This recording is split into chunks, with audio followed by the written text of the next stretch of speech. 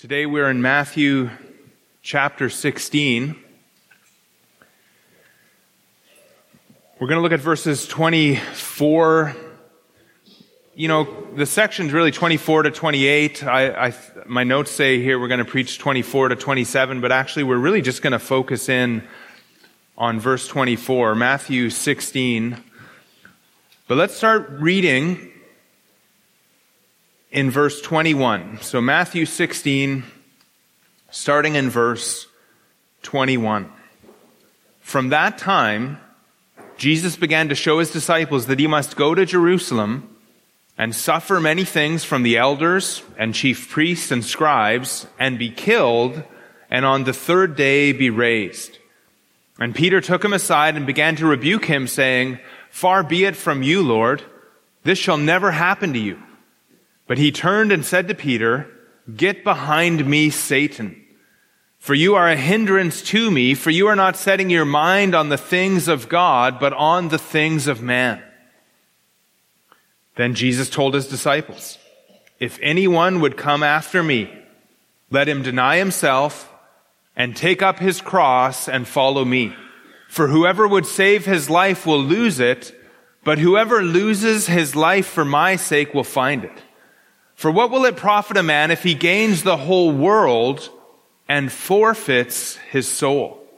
Or what shall a man give in return for his soul? For the Son of Man is going to come with his angels in the glory of his Father, and then he will repay each person according to what he has done. Truly I say to you, there are some standing here who will not taste death until they see the Son of Man coming in his kingdom." Well, last week we looked at verses 21 to 23, where we saw that Jesus began to show his disciples. He began to show them that he must go to Jerusalem, that he must suffer many things, and that he would be killed. Jesus, the Christ, the Messiah, would suffer and be killed. And you remember that Peter didn't like that idea. He rebuked the Lord, or at least he began to rebuke the Lord. Peter was setting his mind on the things of man rather than the things of God. Jesus had a path that was set for him by his Father, and Jesus was determined to do his Father's will. He was going to suffer and die to pay for our sins in Jerusalem. And now what Jesus is going to do is he's going to teach his disciples to follow him. He's going to teach them to set their minds on the things of God and to set their minds on God's way. And that way is a way of suffering. It's a way of losing one's life. It's a way of denying oneself. It's a way of following the same path that Jesus walked. It's the way of the cross. The message that our Lord gave that day is a difficult message. This message is a difficult message. It's really a death sentence. It's a death sentence. Deny yourself, take up your cross, follow me, lose your life for my sake. This is the demand of discipleship. This is the cost of following Jesus Christ. And this is difficult to teach because I wonder if we really believe the Lord on this point. What would you say if we could ask you this morning, before this message, before this text, what would you say is required for someone to follow Jesus Christ? What would you say is required? When you think about following Jesus, where do you think of following him to? Maybe we could put it that way. Where do you follow him? Well, I think often we think of following him to heaven, following him to glory, following him to the Father. And those things are all true and they are right. But before all that, we're to follow him in suffering. We're to follow him in sacrifice. We're to follow him in death. Again, what's required to follow Jesus? Perhaps we might say that, well, one must have faith. One must believe. And again, you're right on that point. It is by faith. Salvation is by faith. But we need to go deeper and we need to ask, what will this faith look like? What's this faith going to result in? To keep in the bounds of our passage, we could quote the words again of verse 27. Saving faith believes that the Son of Man is going to come with his angels in the glory of his Father, and then he will repay each person according to what he has done. And so saving faith results in a life that corresponds with what Jesus lays out here in these verses. Saving faith is a belief in the Lord Jesus Christ that causes one to follow him and to be a disciple of his. And according to Jesus, here's what anyone who would come after him must do. Verse 24, if anyone would come after me, let him deny himself, take up his cross, and follow me. You see, I think sometimes we come to a passage like this and we read it as though it said, here's my recommendation if you want to be my disciple. Or if anyone wants to be a great disciple, then let him do these things. Or if anyone wants to be a disciple with a great reward in heaven, then you should do X, Y, and Z. But that's not at all what Jesus says. As we will see, these are commands. This is what is necessary if anyone would follow Jesus Christ. And following Jesus or being a disciple of his is not some advanced form of Christianity. That is Christianity. Being a disciple is Christianity. And we've looked at discipleship over and over again as we've gone through Matthew in our study of Matthew. I think we could call Matthew the gospel of discipleship. This gospel began, you remember, in chapter 4 and verse 17, and you could flip with me if you wanted to here. Jesus, from that time, this is the same thing that we have in our section there, from that time, Jesus began to preach, saying, repent, for the kingdom of heaven is at hand. And while he was walking by the Sea of Galilee, he saw two brothers, Simon, who is called Peter, and Andrew, his brother, casting a net into the sea, for they were fishermen. And he said to them, follow me, and I will make you fishers of men. And immediately they left their nets and followed him. And what we see already at the very beginning of this gospel is that repentance and following Jesus go hand in hand. Repentance and discipleship go hand in hand. The Sermon on the Mount then taught us what repentance looks like, or what the kind of person, the kind of person who would enter into the kingdom of heaven. And that sermon was a message in chapter 5 and verse 1 to his disciples. And in verse 19, he says to them of chapter 5, whoever does them. Let me start over again. It was a sermon that stressed righteousness. A sermon that stressed obedience in verse 19 to the least of these commandments. And in verse 19, Jesus goes on and he says, but whoever does them, whoever does the least of these commandments from this Sermon on the Mount, whoever does them and teaches them will be called great in the kingdom of heaven. For I tell you, unless your righteousness exceeds that of the scribes and Pharisees, you will never enter the kingdom of heaven. And that sermon ended in chapter 7 and verse 24, where Jesus says, everyone then who hears these words of mine and does them will be like a wise man who built his house on the rock. In 7:21, Jesus said that the person who will enter the kingdom is the one who does the will of my Father who is in heaven. In chapter 8 and 9, we saw that Jesus' miracles and we saw who he was, but there was those two sections in there on discipleship. And in chapter 10, and I want you to go ahead and turn there right now, chapter 10, we remember that message on missions, where Jesus told his disciple about the mission that he had for them. And in that context, we saw that we would be like sheep in the midst of wolves, that we would be delivered over to courts, that we would be flogged in their synagogues, that we would be dragged before governors and kings for Jesus' sake. And we saw there that Jesus expected our goal in life to be to serve him as witnesses, even beyond our own personal comfort, even in the face of hostility.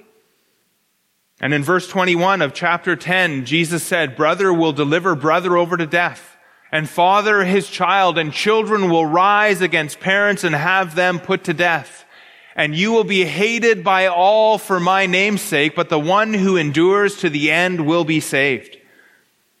Verse 23, when they persecute you in one town, flee to the next. And so we are to be like Jesus, even to the point of being falsely accused and persecuted like he was. Look at verse 24. A disciple is not above his teacher, nor a servant above his master. It is enough for the disciple to be like his teacher and the servant like his master. If they called the master of the house Beelzebul, how much more will they malign those of his household? And we are to acknowledge him before men, even if it creates hostility in our families. Look at verse 32. So everyone who acknowledges me before men, I also will acknowledge before my Father who is in heaven. But whoever denies me before men, I also will deny before my Father who is in heaven. Do not think that I have come to bring peace to the earth. I have not come to bring peace, but a sword.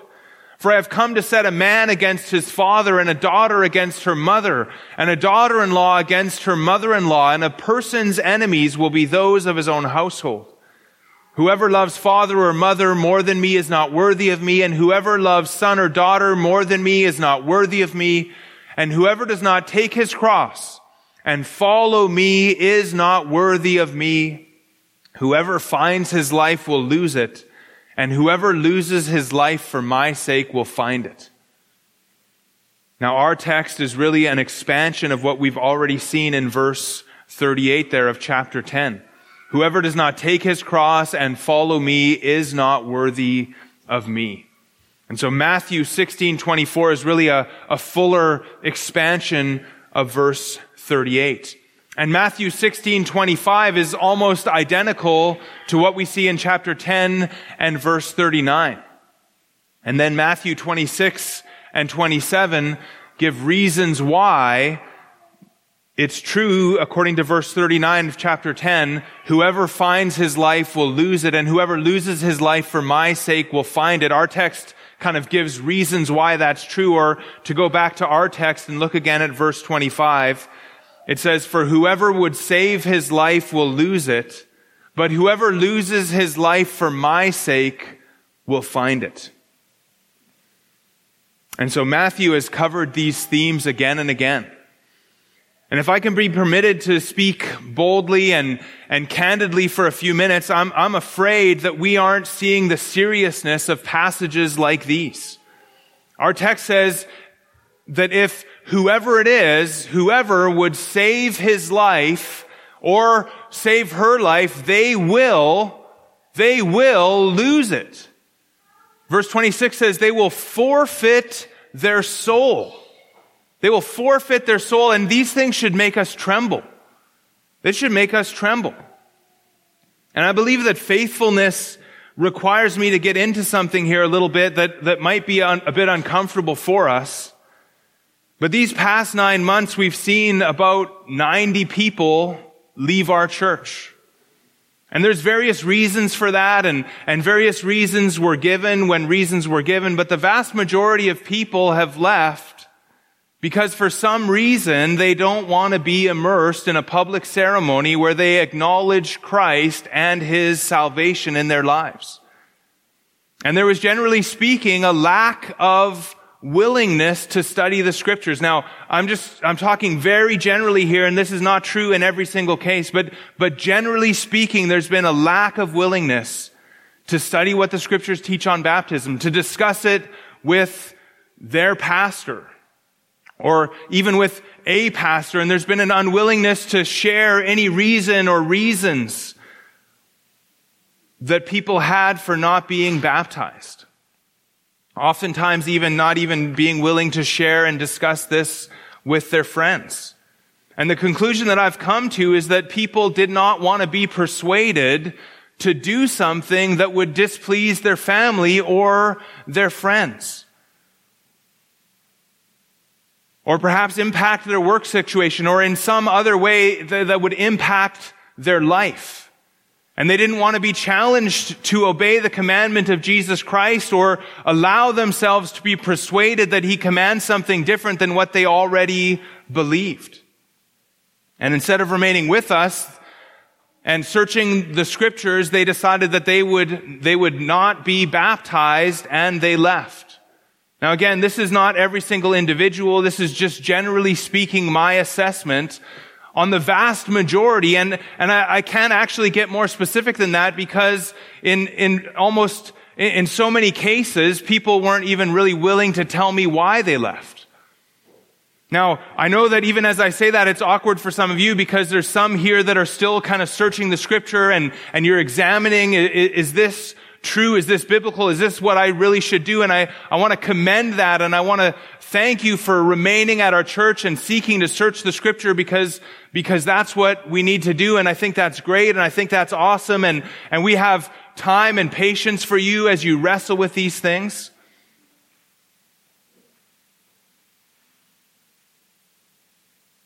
But what I want you to see is really two things here. First of all, number one, I think it's helpful for you just to kind of understand what's been happening, what generally speaking has been happening in our church. But two, and this really comes to the issue in our text here. Number two,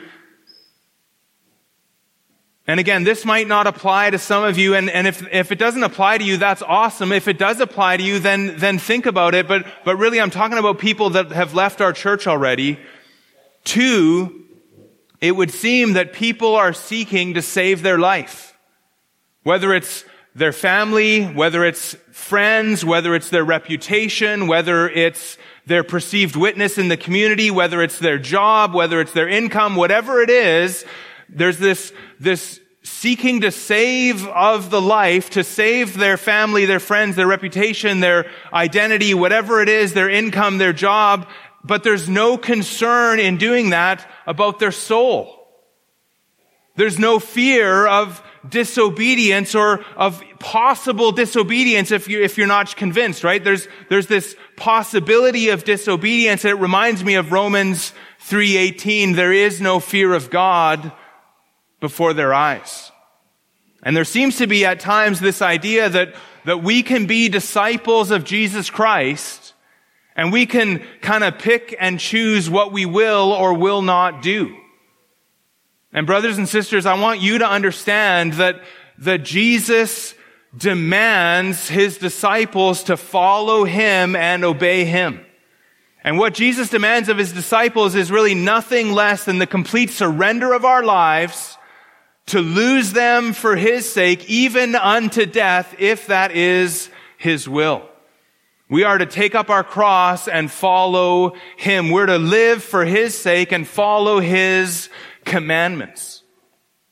And what we'll see in our text today then as we get into this is three characteristics of a true disciple of Jesus Christ. Three characteristics of a true disciple of Jesus Christ. And first of all, a true disciple must have the resolve to follow Jesus Christ.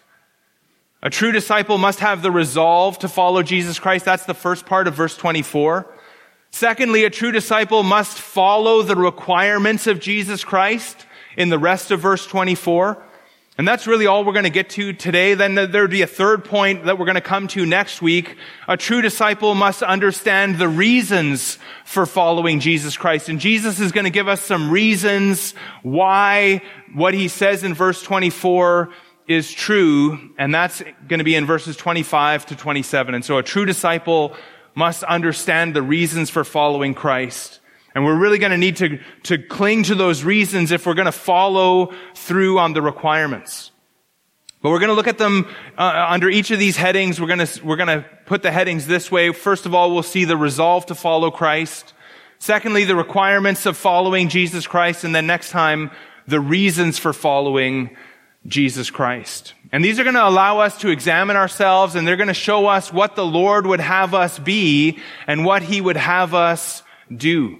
And they're going to motivate us and propel us in our discipleship. They're going to help us to follow Jesus Christ according to his word. And by extension, these will show us the greatness and the worth and the value of Jesus Christ. Because if it's worth living this way for his sake, then he must be exceedingly great. See, he knows, even if we don't know, that he is worth following, and that his reward is more than worth whatever cost we must pay in this life. And so let's go, first of all, let's see the resolve to follow Jesus Christ. Look at verse 24 again. Then Jesus told his disciples, if anyone would come after me, and we're just going to stop right there. If anyone would come after me, and notice, first of all, that Jesus speaks to his disciples. He told his disciples. Jesus had just rebuked Peter because Peter was a stumbling block. He was getting in the way of Jesus. He was getting in the way of Jesus doing the Father's will. And then Jesus calls the disciples to himself, and he's going to instruct them in following him. And they too, what we're going to see here is that they too are not to allow anyone or anything to get in the way of their obedience, just like Jesus would not allow Peter to be a stumbling block to him. And Jesus begins here by focusing on the desires. If anyone would, is literally, if anyone wants, if anyone wishes, if anyone has the desire. The word means to have a desire for something. And it's used of God's will or God's purpose. And here it's of the disciples' will or purpose. That same word is used again in verse 25 where Jesus says, for whoever would save his life, whoever desires to save his life. And what we can draw from that is that discipleship involves an exercise of the will. One commentator said that there are choices to be made. There are choices to be made in following Jesus. And so if anyone has this desire. Now there's some good news here for us. There's the word there, anyone. And this is an open invitation then for us. If anyone would want this, if anyone wants this life, then here's clear instructions to you. And if you want to follow Jesus, then here is the way. And it doesn't matter what your life looked like before this moment. It doesn't matter how severe your sin or how many sins you have committed. It doesn't matter how stubbornly you clung to your sin before this moment. All will be forgiven if you would follow Jesus Christ today. And so there's this open invitation. Another bit of good news here is that by grace, we can be made willing to follow Jesus Christ. We're just kind of harmonizing scripture on this point. By grace, we can be made willing to follow Jesus Christ. And when we look at what we're going to look at in the rest of verse 24, we're going to see that nobody, apart from divine grace, would want to live this life. Nobody is willing for this except for God supernaturally makes them want to follow Christ. Nobody would give up their life unless the Lord opened their eyes to the beauty of Jesus Christ and the greatness of following him. But the Lord is able to make us want what we see in verses 24 to 27. Psalm 110 verse 3 says, your people will offer themselves freely on the day of your power. You see, our natural desire is to save our life. Our natural desire is to gain the world. Our natural desire is to love the world and love ourselves. But grace teaches us to love the one who died for us. In 2 Corinthians chapter 5, and again, I don't know if you want to turn with me to that one, but that's a great passage here. 2 Corinthians 5 and verse 14, Paul put it like this. He says, for the love of Christ controls us. Because we have concluded this, that one has died for all, therefore all have died, and he died for all, that those who live might no longer live for themselves, but for him who for their sake died and was raised. And so if we see in ourselves a desire to come after Jesus and to live as he describes in what follows, it's a good sign of God's grace in our lives. Do you have a desire to serve the Lord Jesus, to live for him? Do you have a desire to do his will and the will of the Father even unto death? I love how Jesus put it in Matthew 6:24 when he said that no one can serve two masters, for either he will hate the one and love the other, or he will be devoted to the one and despise the other. You cannot serve God and money. And so do you desire to serve God? Do you desire to love God? Do you desire to be devoted to Him? Then you have the resolve to follow Jesus Christ. God, by His grace, has worked in your life and given you the resolve to follow Jesus Christ. And that's a wonderful thing, the resolve to follow Christ. But now let's look at the requirements. Number 2, the requirements of following Jesus Christ in the rest of verse 24.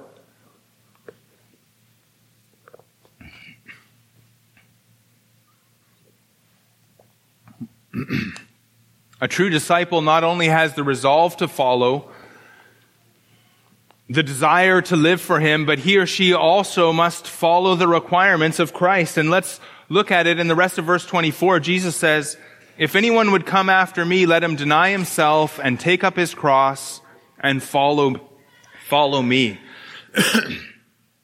If you would come after Jesus and be a disciple, even as Peter and Andrew did in 4:19, where the wording is very similar there, actually almost the same wording.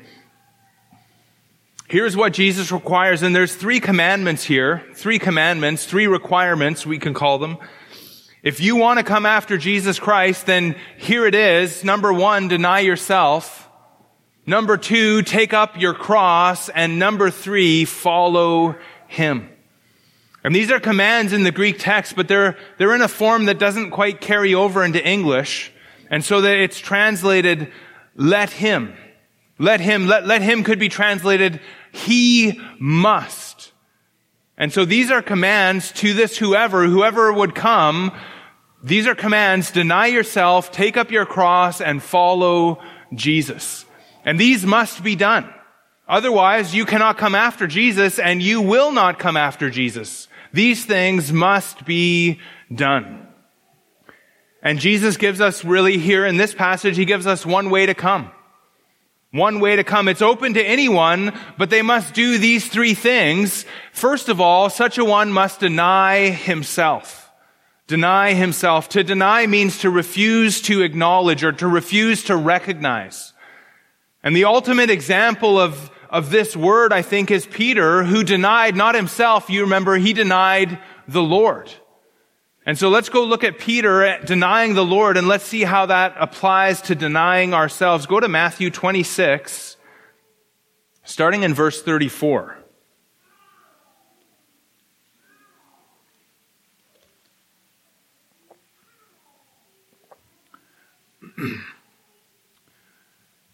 Jesus said to him, that is to Peter, "Truly I tell you, this very night, before the rooster crows, you will deny me 3 times. Peter said to him, "Even if I must die with you, I will not deny you." And all the disciples said the same. But then we skip down to verse 70. But he denied it before them all, saying, "I do not know what you mean."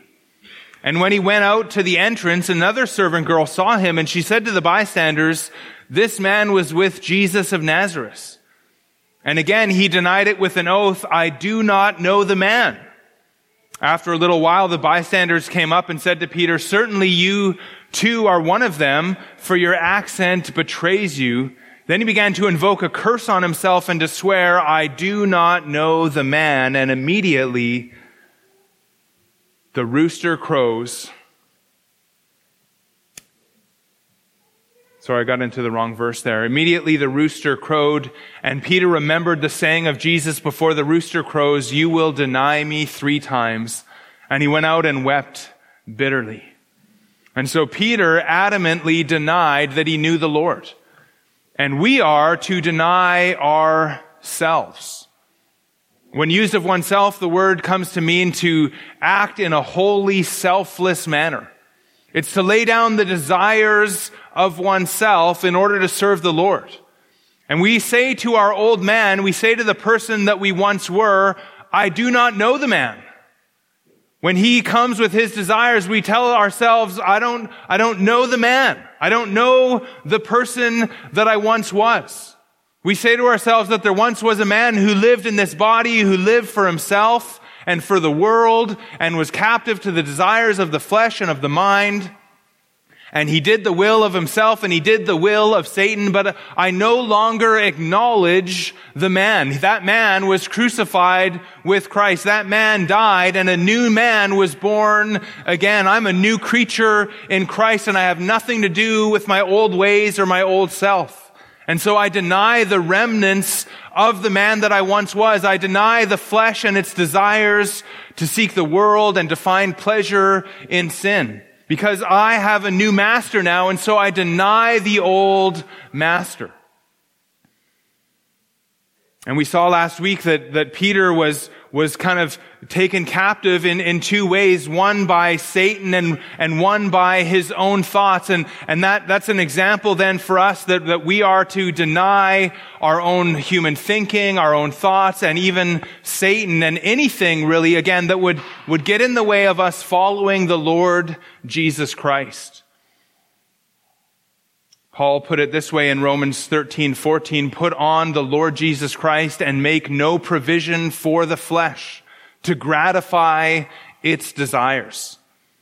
And the best positive example of this really is our Lord Jesus Christ, who came to serve and to give his life as a ransom for many. He was absolutely committed to doing the Father's will. John 4:34, Jesus said to his disciples, "My food is to do the will of him who sent me and to accomplish his work." Jesus had just told his disciples that he must go to Jerusalem and suffer many things and be killed, but he didn't try to save himself. And we too need to take up this attitude that we are here to serve the Lord. We are here to follow the Lord. We are here to do his will. We must deny ourselves. But then secondly, if we would come after Jesus, which again means to be a disciple of his, then we must take up our cross. We must take up our cross. There's some confusion about what that means today, but the original hearers, the original readers of Matthew, it wouldn't have confused them at all.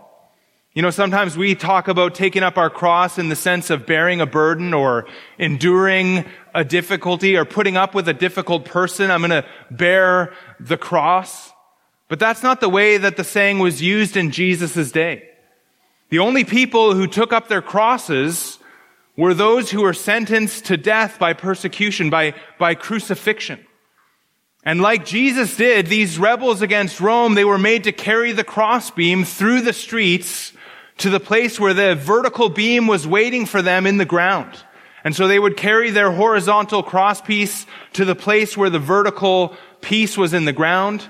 And the horizontal beam of the cross would be tied to their arms over their back, behind their head. And then they were marched through the town. Often they were whipped and beaten and then marched through the town, really paraded through town.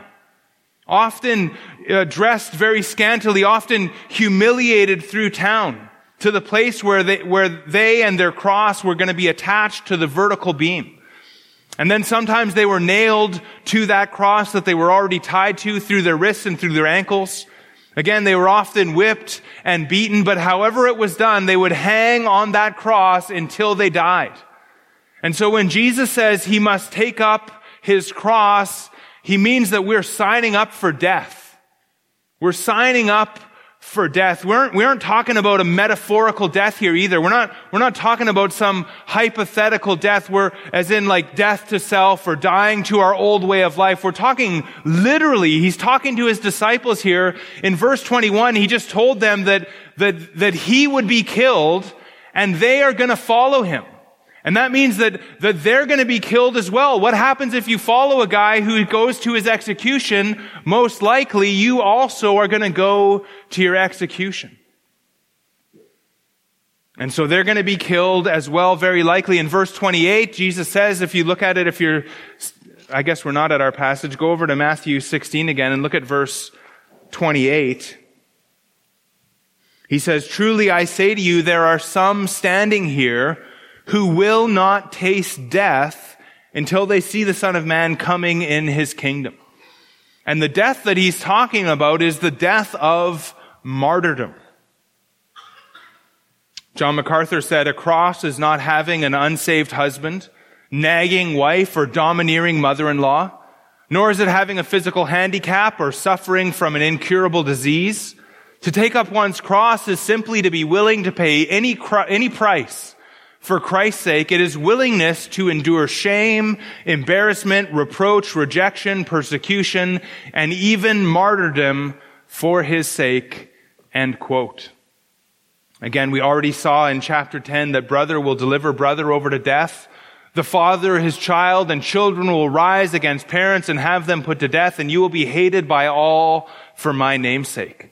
Verse 37, "Whoever loves father or mother more than me is not worthy of me, and whoever loves son or daughter more than me is not worthy of me, and whoever does not take his cross and follow me is not worthy of me. Whoever finds his life will lose it, and whoever loses his life for my sake will find it." And again, losing one's life for Jesus' sake could mean literally being put to death. And when we put these two together, to deny yourself and to take up your cross, we get this picture of a complete renunciation of oneself and one's life, even to the point of death for Christ. And again, that's what Jesus demands. And that's what Jesus is worthy of. And what that means practically is that in Matthew 6:33, we must seek first the kingdom of God and his righteousness. It means Matthew 5:16 that we're to let our light shine before others so that they may see our good works and give glory to our Father who is in heaven. It means that we do what we do to glorify God. It means that we put his interests above our own, that we put his church and his people and his purposes first in our lives. It means that our food is to to do the will of him who sent us. And we see ourselves as missionaries in this world to serve the Lord Jesus Christ. We see ourselves as his servants in the midst of a wicked and perverse world. And whatever the cost in this world, we bear it, and we look forward to our reward in heaven, in the new heavens and the new earth. And so that's kind of a sense of what this would look like practically in our lives. It means we're just servants of the Lord, and we see ourselves in that way. Now, the final requirement in verse 24, if anyone would come after Jesus, he must follow Jesus. Jesus says, "Follow me. Follow me." And this final command changes now to the present tense. And the present tense sees this action as a continuous thing. We must continually, constantly, habitually follow Jesus Christ. To follow him means to be a disciple of his, which means to learn from him. Jesus is asking for a constant commitment to grow in our knowledge and in our practice. We are disciples. We are learners. We're going to learn from him. And of course, the disciples that Jesus is talking to in Matthew 16, they're literally going to follow him around. And they're going to see what he did, and they're going to hear what he said. And the idea was for them as disciples, as it was for all disciples in the ancient Near East, the idea was for them to watch their master and learn from their master and learn to think like him and learn to act like him.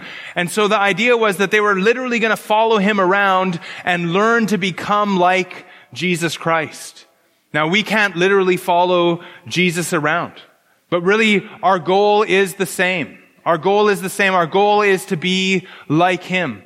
Our goal is to think like Jesus thought. Our goal is to do what Jesus did, to act how Jesus acted. Of course, we're not the Messiah, but you get the idea that we're following his pattern of life. And to do that, to follow Jesus, to kind of continually do this, we have multiple aids in our life. First of all, salvation makes us new creatures in Christ. And we are born again, and we are made alive with Christ. We are crucified with Christ, and as such, we have new desires, and we have a new ability to obey that we didn't have before. And so salvation equips us and fits us for following Christ. And it gives us this desire to be followers of him that we saw in the first point.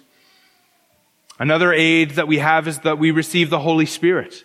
And the Holy Spirit transforms us from the inside out, conforming us to the image of Christ. The Holy Spirit is the Spirit of Christ, and He shows us Christ. And as we behold Christ, we are transformed into the same image, into His image by the Spirit of the Lord, 2 Corinthians 3:18. And so the Holy Spirit is another aid for us. A third aid for us is the Word of God. And this is the primary place where we behold Christ. It's in the Word of God, and the Word of God teaches and reproves and corrects and trains us in righteousness. The Word of God renews our minds and washes our souls from the filth of the world. And the Spirit uses the Word to renew our minds, and by it He changes our desires. And again, this is an inside-out transformation, not an outside-in transformation. Our minds and our wills are changed by the Holy Spirit through the Word. And as our minds and our wills are changed, then our actions and our words change as well. Another aid in following Jesus and becoming like Him is prayer. Because of our salvation and because of the work of the Spirit in our lives, and because we're being renewed in the Word of God, we're learning the will of God, and we learn how to pray, and God answers our prayers, and we can come to the Lord through Jesus Christ. We come to the Father through the Son by the Holy Spirit, and we bring our requests to Him. And even just spending time in prayer makes us like Jesus. But God promises even more than that, just to answer our prayers as well, to answer our prayers and to make us fruitful in prayer. And in that fellowship with God in prayer, we behold the Father and we behold the Son, and we are transformed into His image again by the work of the Holy Spirit. Another aid in following Jesus is sincere brothers and sisters who are themselves following Jesus, and so we see Christ in one another. And we are challenged and we are spurred on by the example of faithful believers who love the Lord. And when we see Christ-like attitudes and actions kind of flowing from their lives in the lives of our brothers and sisters, we're encouraged to imitate them as they imitate Christ. Hebrews 3:13-15 says, "Exhort one another every day, as long as it is called today, that none of you may be hardened by the deceitfulness of sin. For we have come to share in Christ if indeed we hold our original confidence firm to the end. As it is said, today if you hear His voice, do not harden your heart as in the rebellion." And so we're to exhort one another about the dangers of sin and to follow Christ. Hebrews 10:24. Again, let us consider how to stir one another up to love and good works, not neglecting to meet together as the habit of some, but encouraging one another, and all the more as you see the day drawing near. And so we help one another to follow Christ with our careful consideration of how to stir one another up by our example and by our exhortations and by reminders that the day is drawing near. And so we help one another. A sixth aid in following Jesus, if anyone's keeping count here, is God's providence. God's providence. And for that, I want you to turn to Romans 8:28. God is in control of our circumstances. He's in control of every circumstance of our lives, and He works them together for good. And the good in that passage is conforming us to Christ. And so Romans 8:28, we know that for those who love God, all things work together for good for those who are called according to His purpose. For those whom He foreknew, He also predestined to be conformed to the image of His Son. And so if we love God, and we are called according to His purpose, that is, if we are saved, all things, every circumstance of our lives, works together to conform us to the image of God, to the image of His Son, the Lord Jesus Christ. That's good times, that's bad times, that's trials, that's times of peace. Everything whatsoever that God ordains for us, all of it works together for our good. And through that, God conforms us to the image of His Son. And so again, 6 aids in following Jesus, this ongoing, continuous activity. salvation, the new birth, the new nature. Number 2, the Holy Spirit. 3rd, the Word of God. 4th, prayer. 5 is fellowship or one another. We help one another. And 6thly, God's providence. And in that providence, we could even include His discipline, that God works in our lives to conform us to the image of Christ. And so we've seen today, number 1, that a true disciple must have the resolve to follow Christ. And it's a desire granted by grace to follow the Lord Jesus Christ. And then secondly, a true disciple must follow the requirements of Jesus Christ. And these were in the 3 commandments. If you want to follow, that's good. But now there's 3 things that must be done. First of all, you must deny yourself. Number 2, you must take up your cross, even being willing to die for the Lord Jesus Christ. And 3rd, you must follow Him continually, no matter where it leads, to follow Jesus Christ, which means to learn from Him, to seek to be like Him in every way in our lives. Now, next week, we're going to come back and we're going to look at this text and we're going to see the reasons that the Lord gives to live for His sake.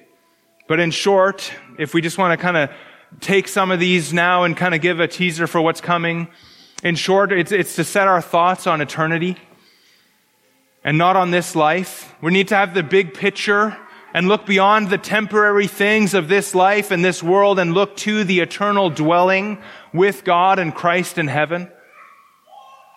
And now that we spent some time looking at this text, I want to bring you back to something that I wondered at the beginning. I said that it was a difficult message, and I wondered if we really believe the Lord on this point. And I think if we think about it, I think in all of our lives, there's room to abound more and more. In denying ourselves, there's room to abound more and more in taking up our cross, and there's room to abound more and more in following Jesus Christ. But what I want to say is that I've seen the cost that some of you have paid for your faithfulness and your obedience to Jesus Christ. And I've seen you bear the reproach even of just being part of our church, of coming to a church where you feel that you can learn God's word and grow with your brothers and sisters who are committed to grow with you. And I've seen you be obedient in multiple areas when your family hasn't approved, even in some cases where they're refusing to talk to you. I've seen you graciously and patiently explain to friends and family that why you believe what you believe. You've been prepared to make a defense. And you've done it with gentleness and respect. You've endured slander. You've been reviled. You've endured and persevered. You've been reproached for Christ's sake. You've denied yourself. You've took up your cross. And although you haven't died yet for His sake, you have the attitude of Colossians 3:3, for you have died and your life is hidden with Christ in God. You've followed Christ and sought His righteousness, and I want to remind you that the reward will be great. You've served the Lord diligently. You've worked hard for His glory in this local church, and you will be rewarded. And so I want to encourage you to keep going, keep striving, keep trusting God with the results. Keep being obedient to Him and leave the results to Him. And I know in many ways it looks like, as you kind of look at our church, it looks like we're going backwards. But we're never going to regret being faithful to do what the Lord Jesus Christ tells us to do. And this is what it means to be a disciple of Jesus Christ. Let's pray. Father, we thank You for this word. We thank You for this challenging passage that You've given us here. And Father, all of us recognize how far we fall short of just taking up our cross, how often our self gets in the way, and how we allow other things, even whether it's the influence of Satan or the human thinking of our own minds and hearts, to get in the way of doing Your will and obeying Christ. And we just pray that You would help us, Father. Help us to live like this. Help us to give up our lives and serve You. Help us to forget about this wicked world around us and to set our hope and our hearts on heaven. We pray that You would help us to live in this way, to follow Christ in the way that He deserves, and that through our lives, many people would see and give glory to our Father who has worked this fruit in us by his salvation. And we pray this, Lord, again, for your glory. In Jesus' name, amen.